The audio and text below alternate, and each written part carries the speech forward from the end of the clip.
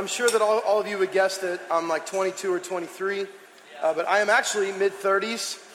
And because I'm now mid-30s, that means I have watched several things that are now extinct, okay? So there were certain things that I used or saw or was a part of in the 80s that now are not used.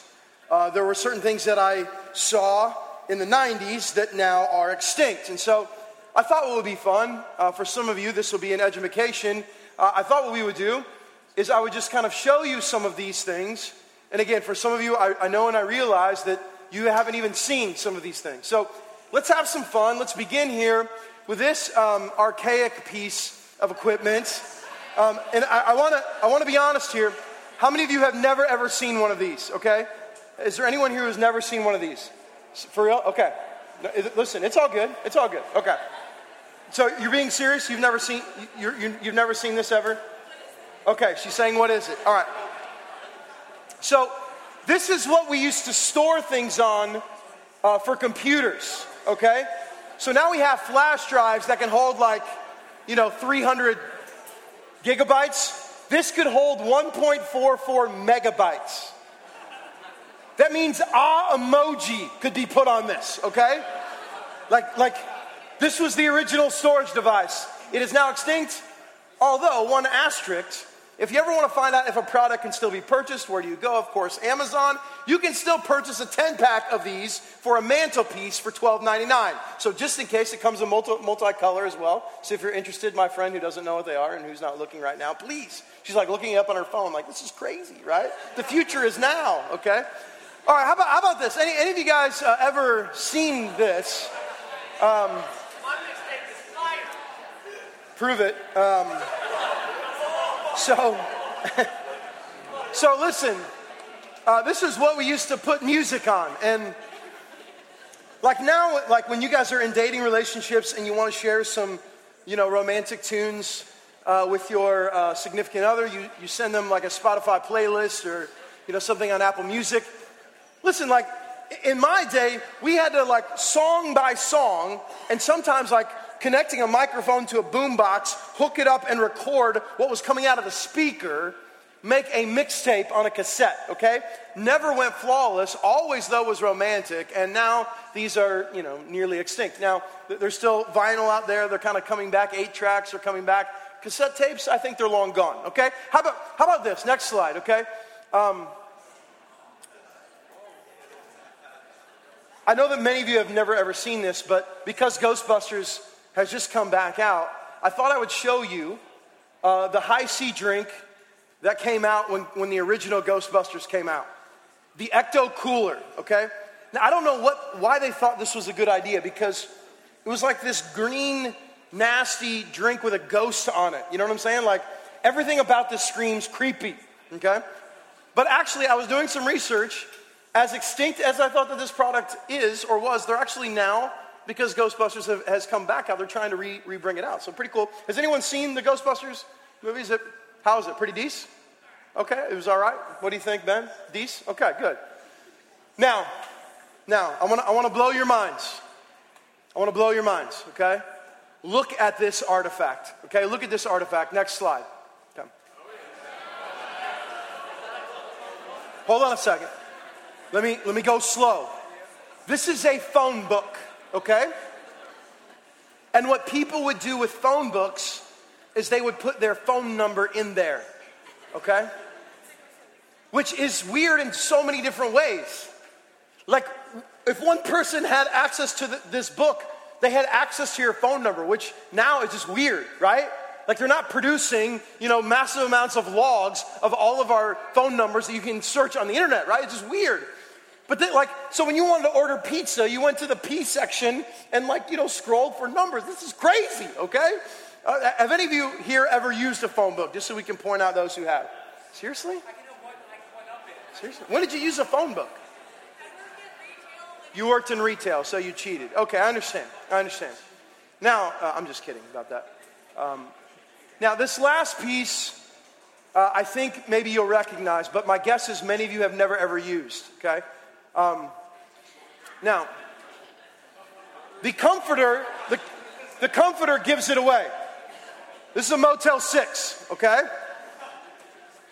And I'm not so interested in the phone. What I'm interested in is what the phone used to function as in a hotel. And that was a wake-up call, okay? So let me just tell you what would happen. Before you go to bed, you'd ring the front desk, or sometimes there was a button on your phone that said wake-up call. And they would answer, and you would say, I would like to be woken up tomorrow morning at 7:23. And I always did some weird, time, just to test it out, right? Do they round up, or is it precise? No problem, sir. We'll see you tomorrow morning at 7:23. And like magic, right? Like the next morning, right at 7:23, the phone is ringing. Well, now this kind of practice is nearly extinct, because on your cell phone, you can set like 35 different alarms, right? And some of you do that. How many of you are snoozers? How many of you hit the snooze over and over? Oh my. And some of you are like being nudged by your friend because you're sleeping now. I understand. I get it.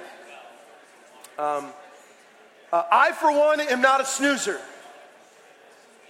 My alarm wakes up, I like pop out of bed, okay? Hair is already like this, and it's go time, okay?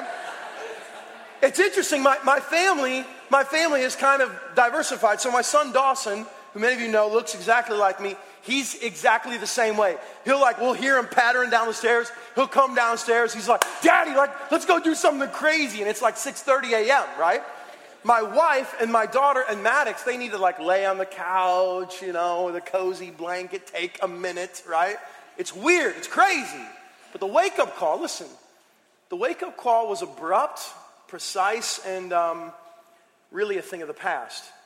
But what if tonight, not for means of nostalgia, but for an amazing grace for each of us, what if all of a sudden tonight we could receive a bit of a wake-up call? In fact, what if each of us collectively, corporately, got such a wake-up call that we didn't just ask for it, but then all of us got to watch what the Lord can do in taking a group of people and helping us realize that we're asleep.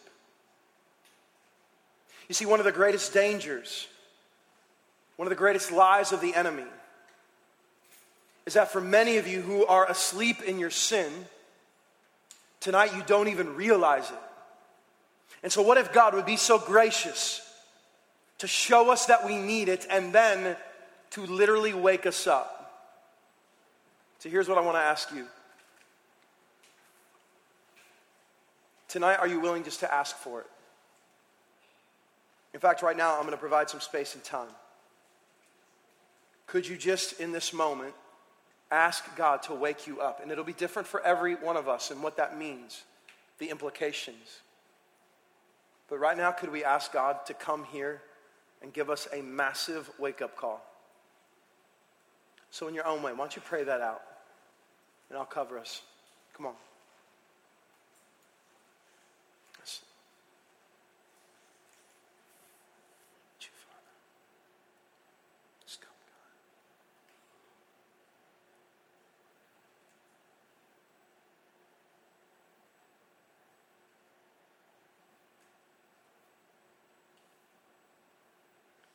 God. God, come in power right now. For those of us who have fallen asleep, complacent, distant, numb, I'm asking right now, Father, that you would awaken our hearts with truth that transcends not just our sin and not just time, but every facet of our existence. Do that work now, God, we pray. Come now. In your great and holy name, amen. So tonight we are in part 4 of what has become my favorite chapter in the Bible. I didn't think that it would be that when we started studying 1 Corinthians chapter 15. But what's happened in studying the resurrection chapter is I've realized how incredibly awesome it really, really is. And so for those of you that are just joining us, or for those that need a refresher, I want to show you some of the highlights of the last 3 weeks. We have 3 more, including tonight, in this unbelievable chapter 15. So here's week 1. Here was the summary of week 1 from verse 3. Paul just proclaiming the truth of the gospel. For I delivered to you as of first importance what I also received, that Christ died for our sins in accordance with the scriptures, that he was buried, and yes, my friends, feel free to dance in the aisles, that he was raised on the 3rd day in accordance with the scriptures. And I've been giving you permission week in and week out to express the joy that comes in a risen Christ. So again, don't need permission tonight to express that joy. This is true, incredible, love it. Here was week 2, okay? Check this out from verse 14. And if Christ has not been raised. You see, week 2 we studied the 7 things that would occur or that would be a reality if Jesus hadn't been raised.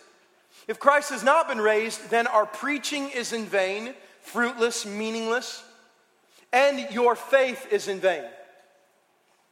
In other words, if there is no resurrection, if he is dead, if he was a teacher whose bones are now decaying in a tomb, then your faith, everything that you trust in, is meaningless, fruitless. We could even say worthless. But if he is resurrected, then it means something else. So here was week 3. I hope this was an encouragement last week as we looked at the order of resurrection. Then comes the end, verse 24 says, when he delivers the kingdom to God the Father after destroying every rule and every authority and power. That's Jesus.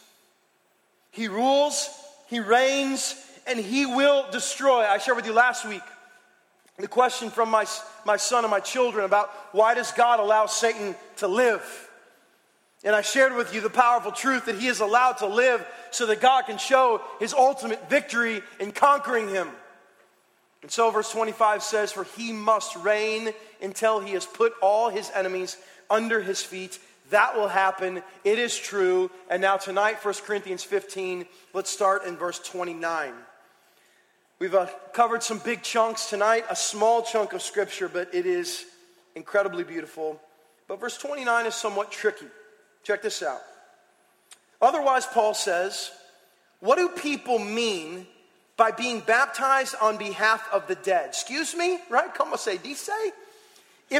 If the dead are not raised at all, why are people baptized on their behalf?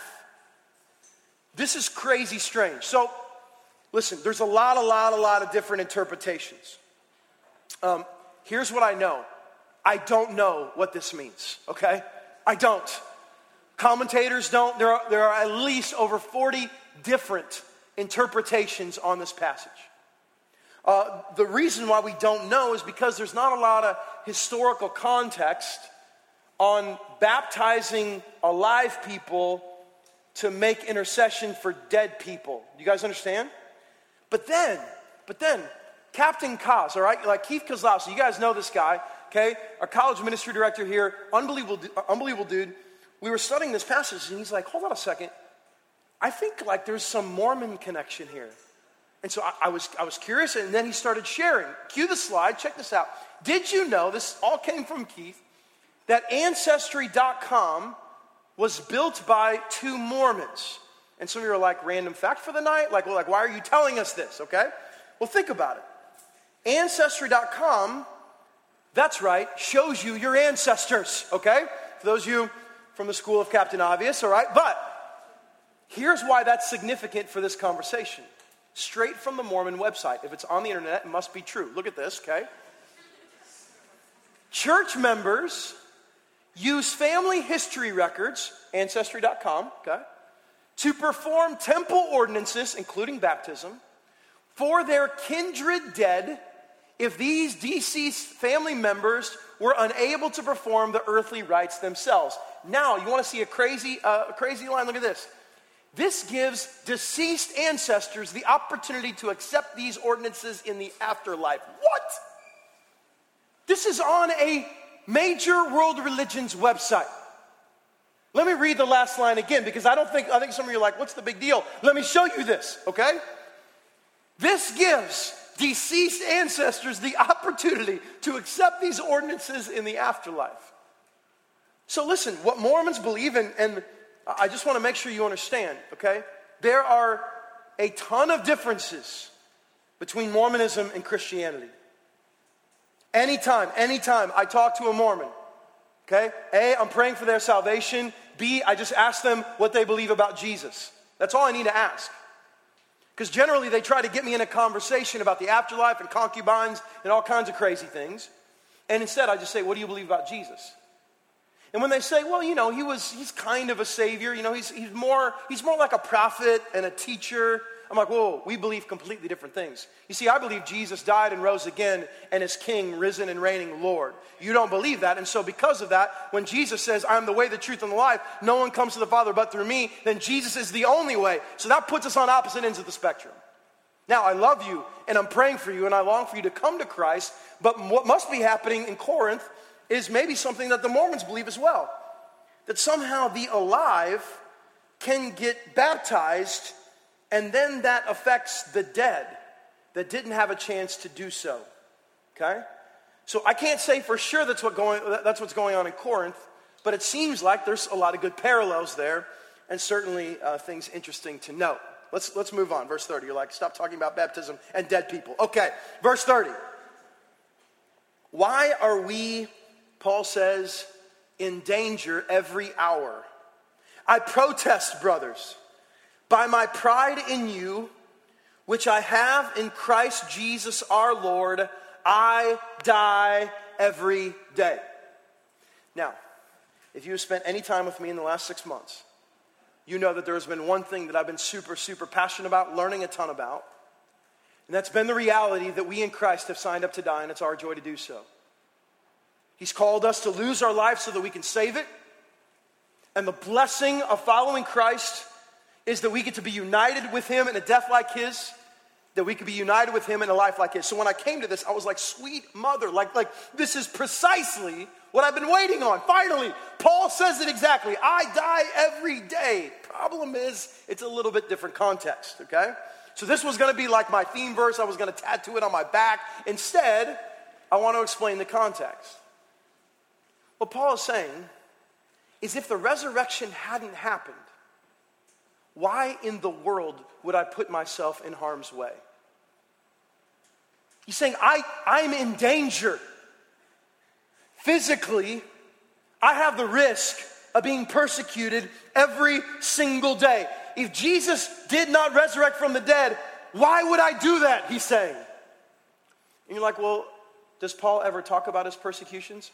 He certainly does. Check this out, 1 Corinthians 11. 5 times I received at the hands of the Jews the 40 lashes less one. 3 times I was beaten with rods. Once I was stoned. 3 times I was shipwrecked. A night and a day I was adrift at sea on frequent journeys, in danger from rivers, danger from robbers, danger from my own people, danger from Gentiles, danger in the city, danger in the wilderness, danger at sea, danger from false brothers. You guys get the picture? Cue the next slide. In toil and hardship, through many a sleepless night, and hunger and thirst, often without food, and cold, and that's right, and igloo exposure. And apart from other things, there is the daily pressure on me of my anxiety for all the churches. Okay. It's always interesting to me that people don't read this verse when someone's coming to Christ, Right? When have you ever quoted this verse as someone is like wrestling with whether to come to Jesus? Okay, so let's look at how Paul suffered, right? And you turn to this text. You know why it's tough to do that? Because we've disconnected joy and suffering. But the truth and the beauty is that if he has resurrected, then that means it is Paul's joy to endure all of these things. Let's say it this way. Next slide, look at this. If Christ isn't resurrected, why would you ever, number one, look at this, risk ridicule by talking to a coworker, neighbor, or friend about Christ? If he hasn't resurrected, why would you ever tell anyone about Jesus? Why would you risk someone defaming you or looking at you like you were crazy? Listen, if he's not resurrected, I get it. Don't tell anybody about him. Or just talk about him like he had some nice moral teachings. If he's not resurrected, there's no need to put yourself in harm's way. Next slide. If Christ isn't resurrected, why would you not seek revenge? Let's get really vulnerable, honest for a second. Revenge is kind of somewhere in there really fun, isn't it? Seriously. Like, has there ever been a time when someone wronged you, and deep down there, like somewhere in there, you really, really, really wanted to get revenge, and it kind of excited you, the thought of doing it? There's seriousness to that, and then there's also like the joking side, right? So when someone plays a prank on you, what's one of the first things that we say? You know, like, you better watch out, man. You better watch your back. I'm going to get you. I'm coming at you, you know. But if he's not resurrected, then why would you not seek revenge? In other words, if Jesus is dead, friends, go at it. Eye for an eye, tooth for a tooth, a gossip for a gossip, a steal your boyfriend for a steal your boyfriend. Like there's no bounds. Listen, if he's not resurrected, then my friends, please get you some revenge. That would have been Paul's opportunity. Every lashing, all of a sudden he gets out his, ancient Mesopotamian grenade launcher or something and starts smoking some people, right? Like, if he's not resurrected, then go after it. Number 3, how about this? If Christ isn't resurrected, why would you go on an international mission trip or be an international missionary? If he's not resurrected, why would you go to someone and say, hey, listen, Grandma, I really need $300. Well, how come? Well, it's an international mission trip, but really I'm just going to go see some awesome waterfalls in Ecuador. Like, that would be all you got if he's not resurrected. And this past trip, I'm like, on my plate was just laid this fish with scales and eyes, and you have to eat it because you're in someone's home, like, why would I do that? Okay, I wanted a tombstone pizza, not a fish with scales, like, why would I subject myself to that if he's not resurrected? Okay, you guys know, like, I shower like 17 times a day. You go to Ecuador like you're bathing in a river, okay? It's like massive out of my comfort zone. Why would I do that if he's not resurrected? I know that may seem lame, but if you're OCD like me, then maybe not. Listen, if Christ isn't resurrected, why would you ever rejoice in suffering? There would be no joy in suffering. Because like you find in people who do not believe, they are trying to run from suffering. But there's one very distinct difference between that mentality and those in Christ. Can I show you? Romans 5. Check this out. Awesome text from Paul. Not only that, but we rejoice in our sufferings. Why? Because we know that suffering produces endurance. Endurance produces character, and character produces hope. And hope does not put us to shame because God's love has been poured into our hearts through the Holy Spirit who has been given to us. So if Christ isn't resurrected, then all those things are questions. But if he is resurrected, now, next slide, now there's statements. If Jesus is alive, then you know what? I'm going to risk ridicule.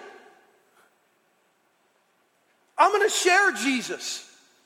Even if my neighbor double birds me in the face, like, I long for them to know the love of Christ. The same love and hope that I know and have. I'm going to risk it. I'm going to risk the relationship. I'm going to endure hardship and potential persecution and suffering because he is resurrected. This is the whole journey of 1 Corinthians 15. This is why it's become my favorite chapter. The resurrection of Jesus impacts every single second of every single day. It's statements like, we need not even begin to seek revenge. Why? Because we're modeling our lives after a risen Christ who on the cross could have smoked everybody. The centurions are like stabbing him in the side and blood and water flowed, and he could have ripped his right arm off and just backslapped that centurion to hell. Instead, he took it. He endured suffering. Number 3, the statement then is we will go on international mission trips. We will support international missionaries. Why? Because we long for the ambassadorship of Christ to be spread all over the world. And finally, we will rejoice in suffering. Questions move to statements. But Paul knows that this is a struggle. He knows it's going to be hard. And so that's why he says, verse 32. This is tough. What do I gain if humanly speaking, I fought with beasts at Ephesus. Now all the hunters come out. Okay, how many of you guys are hunters? Okay, how many of you have actually killed an animal before? Okay, all right, so, okay, we're not 10 of us. Good. What's the biggest animal you ever killed, brother? 14-point buck. So, is that a deer? Okay. Okay. And the 14 points, it was like hitting threes, and it had made, I'm just kidding. I know what 14 points are. He had 14 teeth. It's cool, man. Now, so listen, when I first read this, I thought with beasts at Ephesus, my initial thought is, I'm like picturing Paul in Ephesus, like walking up to a bear and like knifing its heart, you know, for Jesus. You see what I'm saying? Like that's kind of what I picture in my mind. But if you also know me, you know I'm super passionate about Ephesus.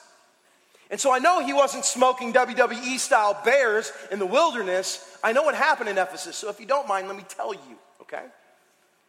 Ephesus, when Paul gets there, they are all entirely worshiping the breast goddess Artemis. Okay, Google her, okay? Like it's kind of grotesque, okay? But the major trade in Ephesus is making these Artemis statues. So what happens when Paul gets to Ephesus in Acts 19 is he comes in, the major trade, making these statues of Artemis. He starts saying man-made gods are no gods at all. Well, that's a problem because the major way of making money in Ephesus was building the statue. So if Paul's coming in and saying, yeah, all those things that you're making, those are trinkets that need to be burned. They're meaningless. Man-made gods are no gods at all. These aren't shrines to be worshipped. This is ridiculous. Look at that thing. Are you kidding me? That's like totally inhumane, right? Well, what happens is 3 years worth of preaching, ministering in Ephesus, and eventually in ancient times there would be amphitheaters in major city hubs.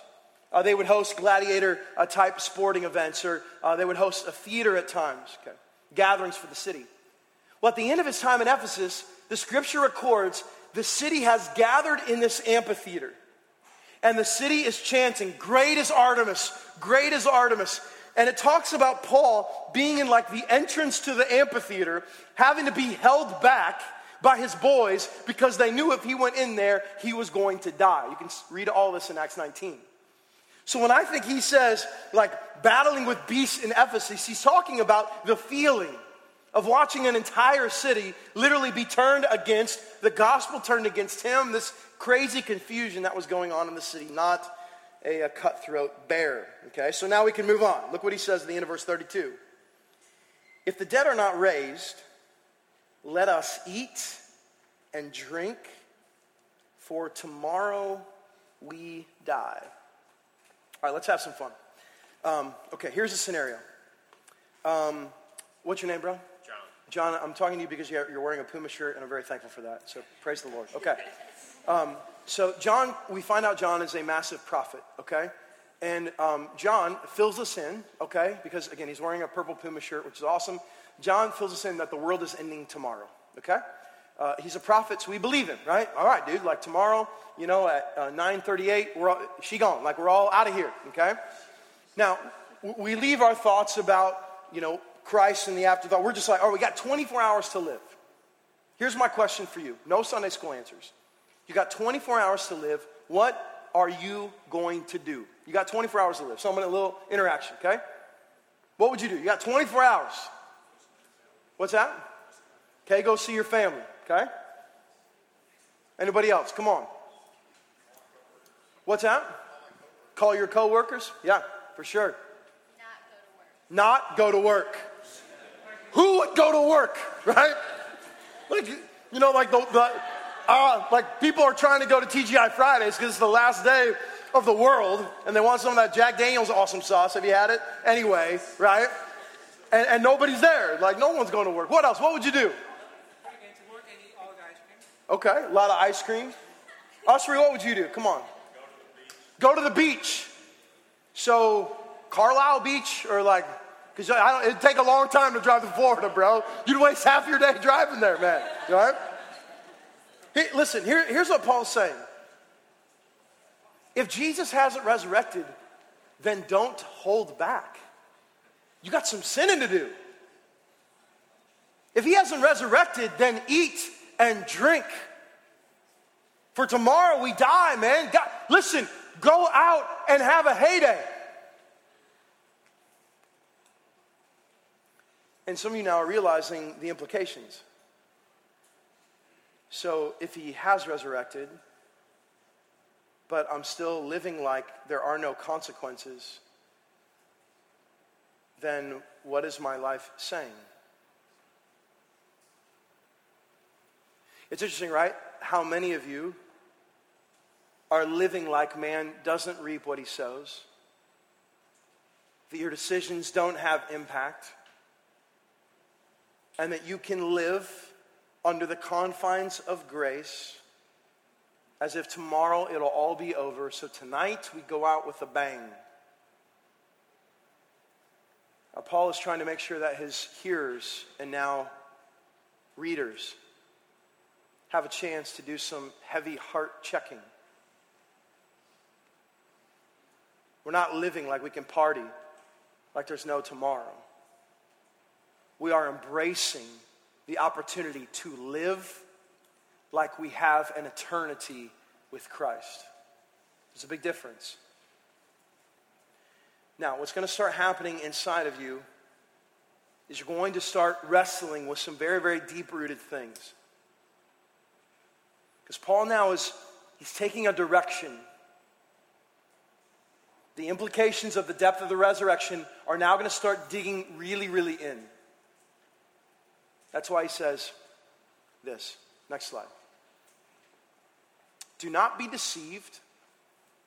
Bad company ruins good morals. Well, the first thing that your attention should be drawn to is the quotation marks.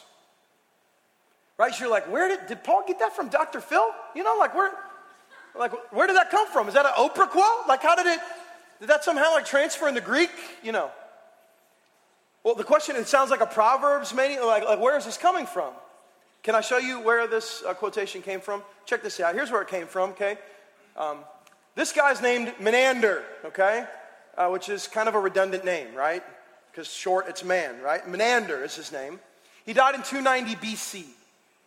He wrote 108 comedies, playwrights. And in one of those playwrights, Thyasus was the name, okay? He wrote this quote, bad company ruins good morals. And so the question is, why in the world would Paul, some hundreds of years after the death of Menander, the death of this playwright, why would he now bring it up in Corinth? Like, this kind of is weird. Well, what you'll know about Paul is he was very, very learned on the philosophies and philosophers, the influencers of the day. And so he inserts this statement, A, because it's true, but B, because he knows this will relate to a culture of Corinth which is heavy in the arts. And so he uses the thing that they're drawn to make a very poignant truth. One that, interestingly enough, transcends not hundreds of years from Menander to Paul, but thousands of years from Paul to us. In light of this truth, let's do some relational assessment. Is that cool with you guys? Even if it's not, we're going to. Here we go. I want to ask you 3 questions, and I want you to be very, very honest. Bad company ruins good morals. How about number 1? Are there relationships that you have where you are the one being influenced? Not talking positive or negative, I'm just asking a question. Parents, grandparents, coaches, co-workers, bosses, professors. Are there any relationships in your life where you are the one that are being influenced? Where you're listening to teaching or direction or coaching.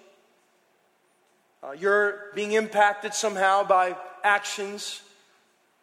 And then that influence is causing some sort of reaction in you. I think all of us could say, of course. Every single one of us in this room have relationships, discipling relationships or whatever. We have relationships that are influencing us. So, question number 2 becomes very, very pertinent. If so, is that influence pointing towards Christ or directing you away from Christ? So if you took your answer from question 1 and you grabbed all of those relationships and you started putting them in categories. Here are all the relationships that influence me and push me towards the Lord Jesus. And here are all the relationships that influence me that seemingly try to pull me away or direct me away from Christ. You step back a little bit.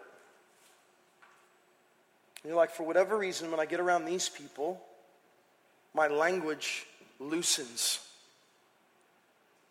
I mean, I haven't dropped one F-bomb with those people over here, but when I get around these people, something happens.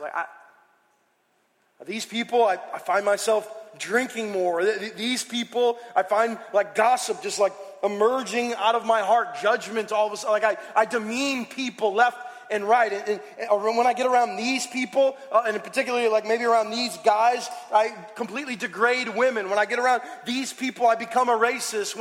And on and on and on.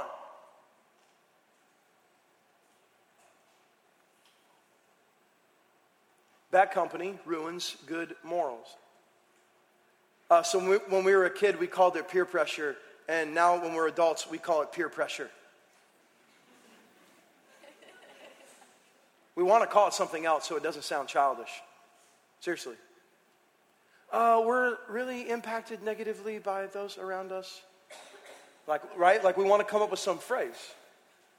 Yeah, well, when I was a kid, man, every once in a while I would succumb to peer pressure. But now that I'm an adult, I never worry about what people think.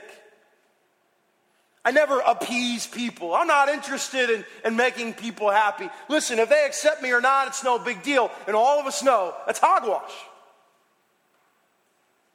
The same childish ways when we were 6, 7, 8, 9 years old, longing for acceptance, still rears its ugly head as the influencers in our life pulling us away from Christ dig into our insecurity, causing us to do things ultimately at times we don't want to do so that in their eyes we will be seen as valued.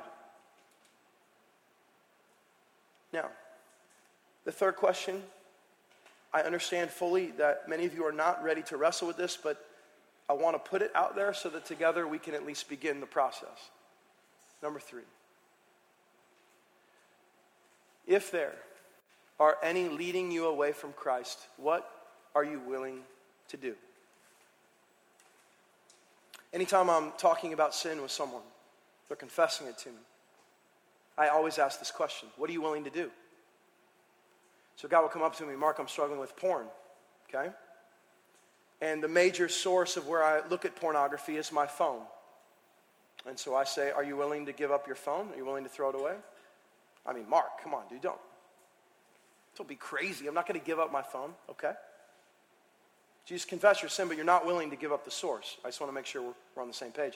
Same kind of situation. Hey, Mark, I'm struggling with porn. The source is my computer. All right, so you willing to give up your computer?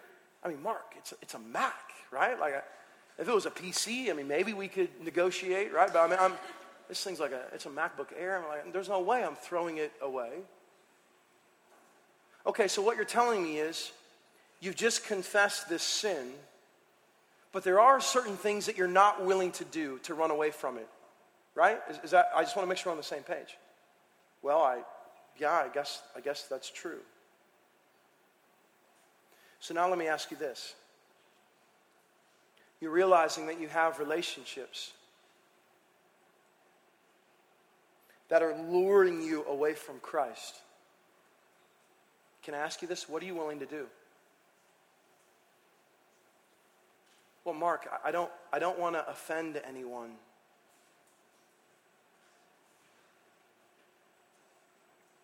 But you're willing to offend the Lord? Can you see for 1 second how unbelievably ignorant we are. We would rather protect relationships with people who are taking us away from Christ than protect our relationship with the Christ. Do you see how insecure we are? Worrying more about what this person who doesn't even value us think, completely turning our backs on the one who values us as a son and daughter, even though we deserve to be killed by him. This makes no sense. What are you willing to do? Listen, you're not strong enough to be in some of these relationships. You're not strong enough to be in some of these sororities or fraternities or to be in some of these workplaces. What are you willing to do? Well, Mark, I can't give up my job. Why not? We're laying our lives down for the cause of Christ. Well, Mark, I can't give up that relationship. What if no one else ever loves me? Are you kidding me? You have the love of the one who actually you need. What are you willing to do, my friends? The answer to that question will show you what you're willing not to do. And I just want to make sure all of us tonight are confronted with that truth and those answers. Because quite honestly, tonight, some of you need to walk away. But Mark, what if they're offended? Mark, what if we never have a relationship again? Mark, what if they never come to Christ? It's not your job to save, and it's not your job to sanctify. Every relationship that comes to me, guy, girl, where they're unequally yoked, where one is passionate about Christ and the other's not. But Mark, if we break up, then Mark, they're not going to get saved. Excuse me? They're not going to get saved. So their salvation is dependent on your dating relationship? You need to read your Bible again, my friend. It's not you that saves, thankfully. It's the Lord that does, and not just does he save, but he's the one that sanctifies. Do you guys understand? Listen, I love and care for you so much, and right now some of you are in relationships. And I'm not just talking about dating, guys. We're talking about every relationship you have. And there are some relationships right now where it's clear that bad company is ruining good morals, and at what cost? Your life, your joy, who God's made you to be, and the appeasement of a human is dragging you in to things and opportunities of darkness. And I'm just right now asking you to be confronted with that truth. If I had to walk away from relationships, yes, there may be a day where you're strong enough, where you're the influencer and not the influenced, but you need to grow, and growing is okay. So grow. I'm saying Paul is digging in to then make one very, very, very bold statement. Verse 34.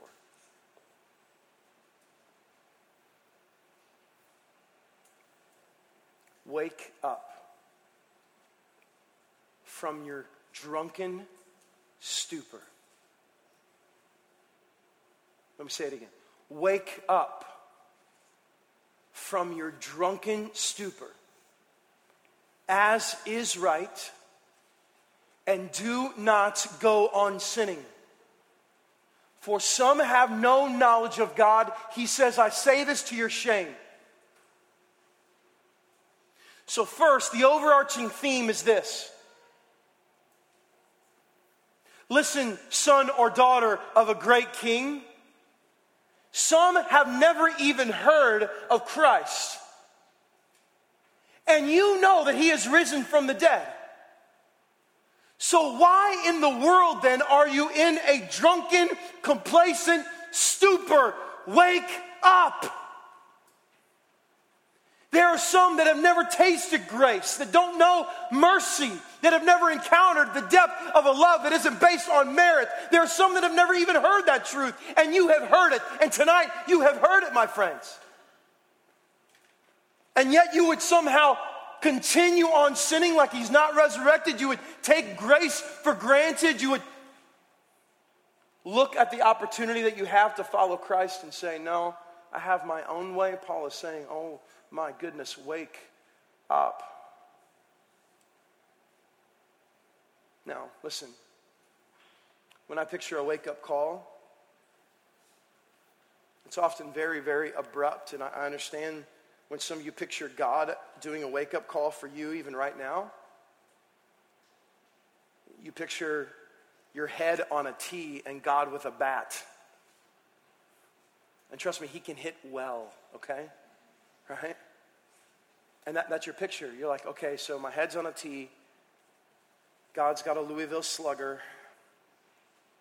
And he's going to hit my face out of the park to wake me up. But what if? What if the wake-up call tonight was a loving, merciful, gracious God who gave you the perspective that right now you have the opportunity to wake up? What if you saw not your head on a tee, but your heart in his arms? What if you knew tonight that some of you who are in the drunken state of enslavement to your sin tonight have an opportunity to be woken up by the life of a risen, reigning Lord and the love of a good Father who's offered an invitation for you to come to him? Now, I've never been drunk. I know many of you have, and so you know what that feels like. You know what it's like to be in a drunken stupor. You know how disorienting it is. For me, I more relate to seasons when I'm distant from the Lord to fog. Some of you have driven through fog before. One of the most painful memories of my entire life happened a night where it was foggy, where I was trapped in sin, and I literally ended on a bridge in my car, and it was like the fog was just encircling me. True story, I got on my knees next to the car because my sin had just entrapped me so much. Everything was foggy. I wasn't seeing clearly. And I just got on my knees next to my car when I was 18 years old and cried out to the Lord in repentance. And 100% true story, the fog lifted right then in that moment. For some of you, maybe it's not foggy, maybe it's numbness. Maybe you're realizing that you just become incredibly numb to your sin. Like you don't even feel bad anymore. There's no conviction. You're just rolling and doing it time and time and time again. Like every once in a while trying to slap yourself to make sure you're still alive, realizing that you're dead. And Paul says, wake up now. There's time. Well, I know many of you haven't experienced a wake-up call, but there's 3 responses. The first response is you completely ignore it. Because the thing about a wake-up call is you have to answer. And so some of you even now will ignore. The ring will be consistent. I love you. My grace is enough for you. You can turn from your sin. You don't have to be enslaved to it any longer. Consistent. And some of you tonight will decide to let it ring. I remember times as a family like the wake-up call ring going for a half an hour past what we had even asked for, and all of a sudden we woke up and realized it had been ringing the whole time. I know tonight some of you will ignore it. I'm praying against it, but I know some of you will. The second response is the quick pick up and hang up. Not even the courtesy to talk to the hotel attendant.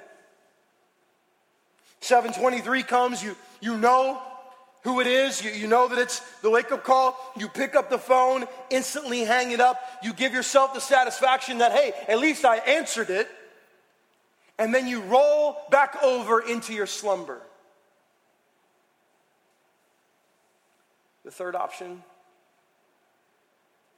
is the wake-up call not just gets your attention, but it gives alertness and awareness, and the fog clears, and what was numb all of a sudden gets feeling, and what wasn't conviction, all of a sudden you are so slambasted with conviction. Then the kindness of the Lord draws you to repentance.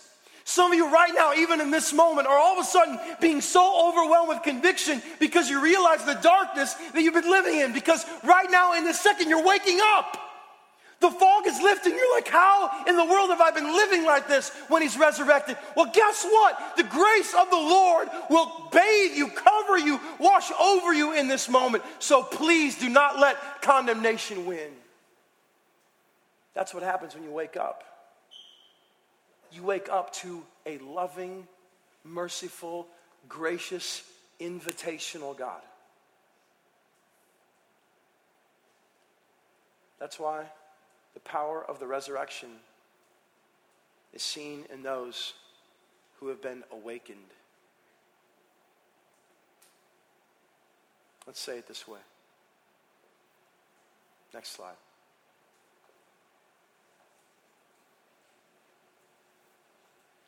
We're going to give some space and time tonight. My sense is that some of you need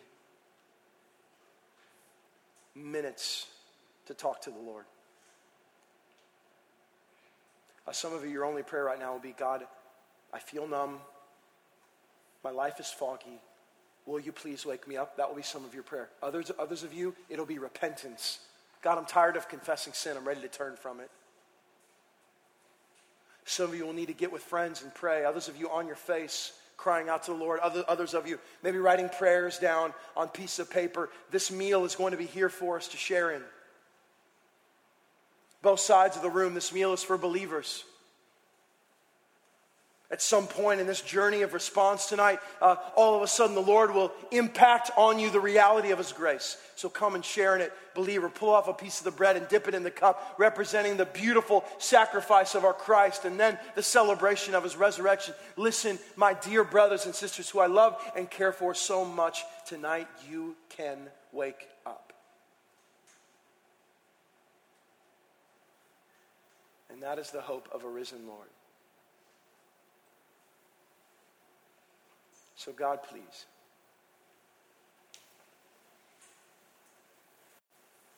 stir in my friends action. Stir in my friends' response to your pursuit. Stir in all of us tonight a longing to be awakened by the life that we have in you. So God, wake us up tonight. Wake us up, God.